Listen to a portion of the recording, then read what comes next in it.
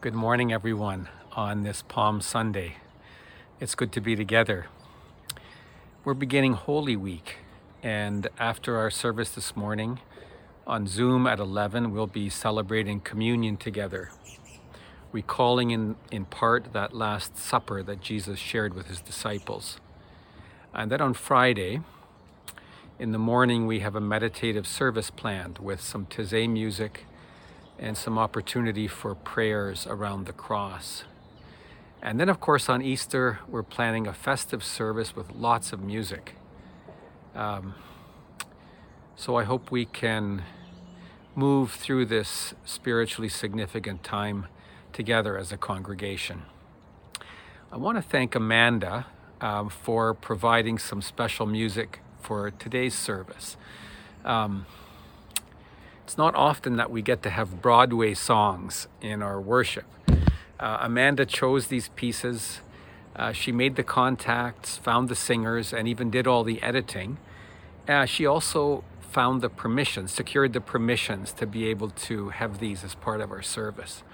I'm not much of a singer, but I decided to give the Hosanna piece a whirl. And thanks to Amanda's editing, it doesn't sound all that bad. My voice, I mean. Hosanna, Hosanna comes from the musical Jesus Christ Superstar, which debuted on Broadway in 1971, 1 year following the release of the music album. God Save the People, which you will hear after this homily, is from the musical Godspell. It also debuted in 1971, but didn't quite make it to Broadway. A revival of the show did play successfully on Broadway later on in the year 2011. It makes me think, we have a lot of good singers in our congregation and a great production manager and director in Amanda. So wouldn't it be fun sometime if we could put on our own congregational musical? Just think of all the money we could make from ticket sales. I can imagine it being the talk of the town. I wonder what we'd put on. Anyway, something to think about. Well, the chorus of Hosanna, Hosanna keeps coming back to the phrase, hey, JC, JC. And in one of the lines, the crowd says, won't you fight for me?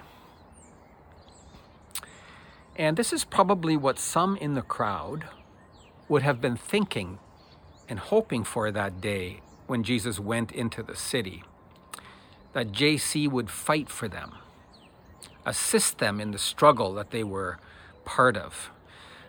We know there was a lot of unrest, political unrest amongst the Jewish people in the first century. They were chafing under Roman subjugation and occupation. And so this was in the air and in the minds of some of the people that would have been in the crowds as Jesus came into the city in this kind of politically provocative manner. So they were hoping for something to happen, some sort of confrontation perhaps. We know that the Jewish religion was not and is not a spiritualized or privatized thing. Jewish religion is concerned with real happenings within history. It's always been concerned about political events. The psalm that was read this morning is a good example, and that's why I've chosen some of these verses to be read. They're sometimes not included in the lectionary readings. The lectionary kind of edits out unpalatable stuff, but here's what some of it says. All the nations surrounded me. In the name of the Lord, I cut them off. They surrounded me like bees. They blazed like fire of thorns. And in the name of the Lord, I cut them off. I was pushed hard so that I was falling, but the Lord helped me. The Lord is my strength and my might. He has become my salvation. Now, these are not personal or psychic issues that the psalmist is talking about. He's talking about real life conflicts. real flesh and blood enemies, real armies. And he goes on, there are glad songs of victory in the tents of the righteous. The right hand of the Lord does valiantly. Blessed is the one who comes in the name of the Lord. This is the Savior, the political Savior, the one who defeats the enemies. Blessed is that one. Bind the festal procession with branches up to the horns of the altar. So the psalm resonates with this entry of Jesus into Jerusalem, and it reminds people of the ceremonies they would have had in the temple after victories in battle. Worship in the temple in Jerusalem celebrated actual events and victories. Worship was not separated from the affairs of the state, so to speak. So these then are the connotations that would have been in people's minds as they laid the branches in front of Jesus as he came into the city. They're expecting some sort of action.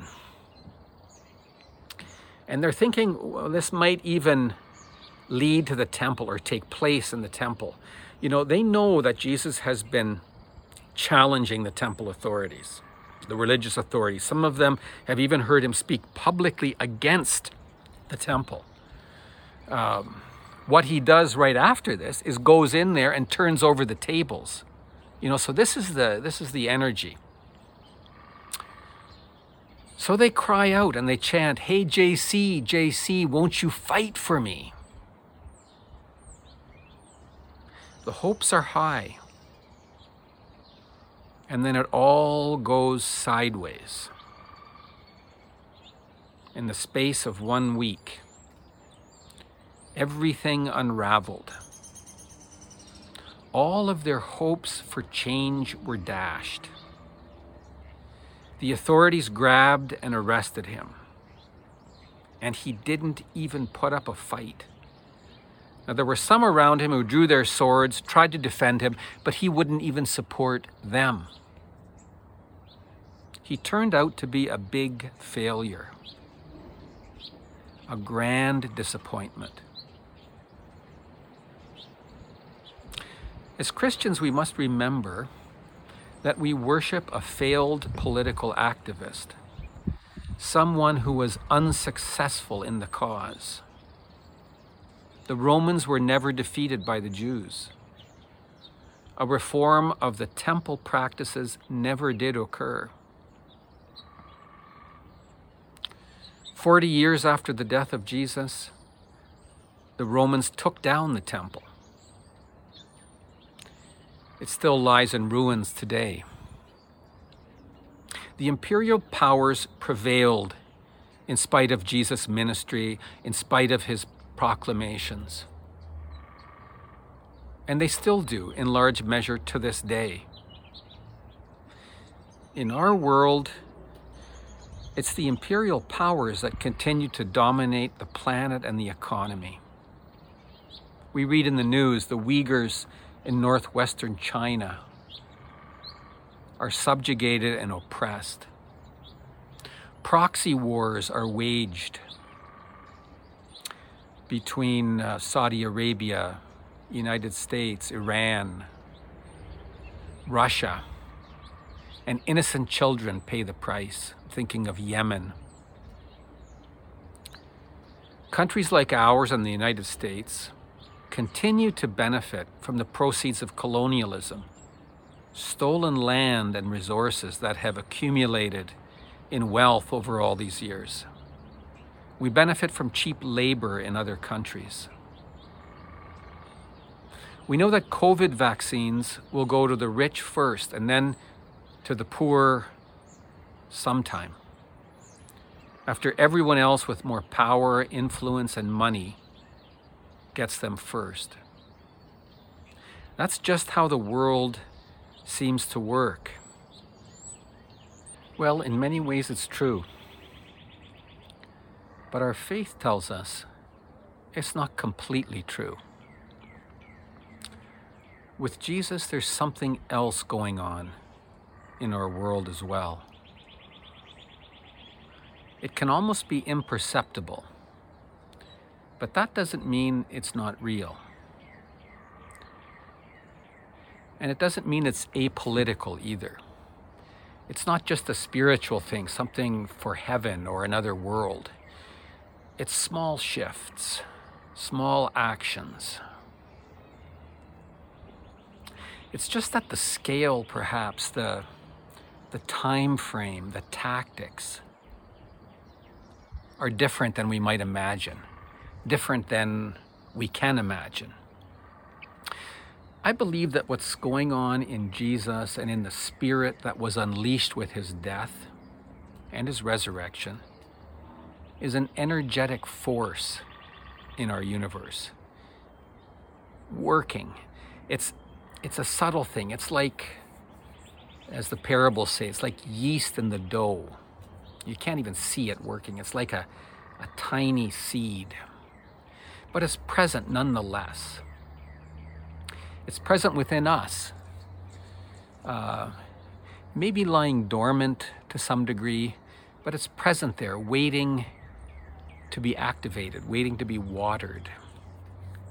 It's present within our community. We can see it at times. It's present within communities all over the world of people who follow Jesus and to seek to put his way into practice. It's definitely present in the world, not always reported on, and I believe it will have its way eventually, come what may.